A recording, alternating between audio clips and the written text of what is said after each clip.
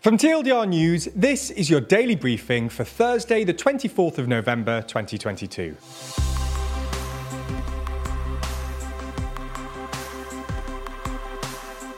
Good afternoon. Today we're going to be talking about the Apple protests in China. We'll also be discussing three of today's other important stories. But first, the protests in China. Workers at a Foxconn factory in Zhengzhou, China, have this week gone to the streets to protest against working conditions and delayed pay. Foxconn is a supplier to Apple, and the factory itself is the largest factory for iPhones in the world, meaning that the staff walkout is really bad news for Apple, not just because of the bad press, but also because of the huge loss of productivity in one of its most important factories. China has had pretty harsh COVID laws in order to try and prevent another outbreak. At the Foxconn factory, a so-called closed-loop system was set up in late October. This system sees workers in the factory live and work on the site with their colleagues, but this has only fueled discontent. Some have grown tired of this and have broken out of the closed-loop system and have gone home. As a result, the company have had to recruit new workers and have promised generous bonuses. The trigger for the latest protest appears to be a plan to delay bonus payments, according to information shared by demonstrators on social media. Some workers have claimed that the contracts were changed in order to remove a promised subsidy, and have additionally claimed that they have been locked down without sufficient food supplies. In response to these conditions, workers took to the streets. Hundreds of workers can be seen marching in video footage circulating on social media. Other footage shows clashes between protesters, who can be seen taking down quarantine barriers and police wearing hazmat suits and holding plastic riot shields. One police officer was seen kicking and hitting a protester with a club after he grabbed a metal pole that was being used to beat him. For their part, Foxconn has said that the confusion over pay was down to a technical error that occurred during the onboarding process. They added that they are in constant communication with employees and that it was doing its best to actively solve the concerns and reasonable demands of employees. The company said regarding any violence, they will continue to communicate with employees and the government to prevent similar incidents from happening again. Okay, so that's the biggest story of the day, but there's a lot more going on around the world. So here's a rundown of three other stories. The King of Malaysia has appointed long-time opposition leader Anwar Ibrahim as the country's new Prime Minister, 5 days after the general election ended in an unprecedented hung parliament. 75-year-old Anwar's political journey has been a dramatic one.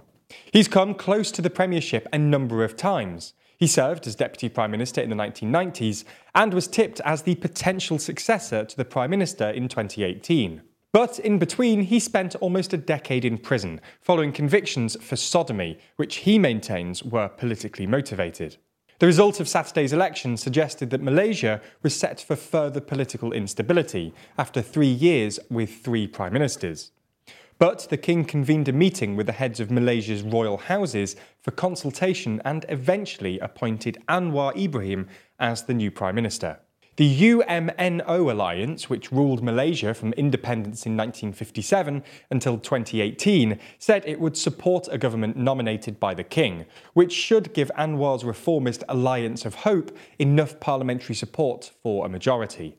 Anwar faces a number of challenges beyond his likely unstable majority, including a fragile economy and political divisions highlighted by the electoral gains of the strict Islamist party PAS.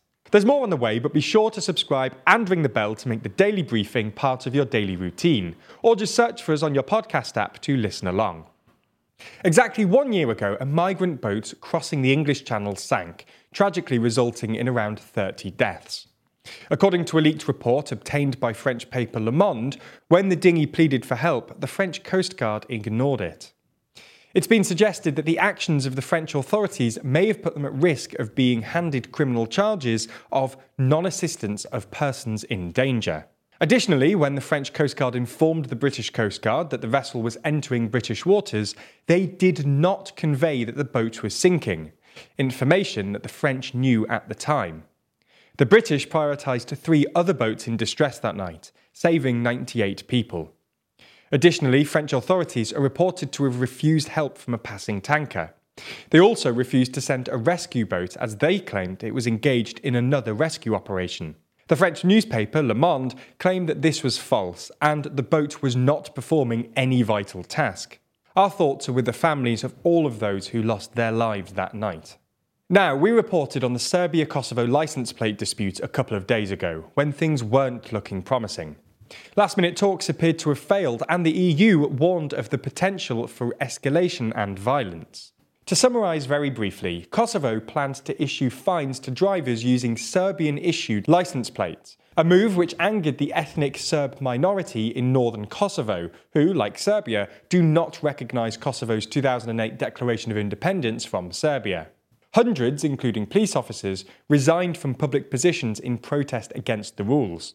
We ended that story by saying that Kosovo had agreed to postpone the enforcement of the new rules by 48 hours. Those 48 hours appear to have proven fruitful, as the EU's top diplomat, Josip Borrell, who has been mediating the talks, said a new deal had been reached. Borrell said Serbia had agreed to stop issuing licence plates with Kosovan cities' denominations on them, and Kosovo would cease further actions related to re-registration of vehicles. The parties will be invited to reconvene for further talks to discuss next steps. In the final uplifting story today, we discuss the first disabled astronaut. The European Space Agency has today confirmed that 41-year-old British Paralympian John McFall, who lost his right leg in a motorcycle accident when he was 19, will be the first disabled person to go to space. About this, he said, "With my broad scientific background and a vast range of experiences, I felt compelled to try and help ESA answer this question. Can we get someone with a physical disability to do meaningful work in space?" That's all we have time for on YouTube, but if you want to watch the extended ad-free edition of the Daily Briefing, that's over on Nebula. Nebula subscribers not only get everything you've already watched ad-free, but also an extended edition of the show every single day, available to watch on Nebula or stream on your podcast app of choice. So if you want to support the channel and get a more extensive daily briefing every day, you'll want to sign up. And there's good news. Our friends at CuriosityStream, the streaming service which offers some of the best documentaries, is offering a deal whereby you can get both platforms, CuriosityStream and Nebula, for less than $15 a year. That's all the best documentaries you could want on CuriosityStream, and then more TLDR on Nebula, including the extended briefing, other full exclusive TLDR videos, and it's always ad-free. Click the link below to get both services for less than $15 a year and support the channel. Right, come on, Sandra.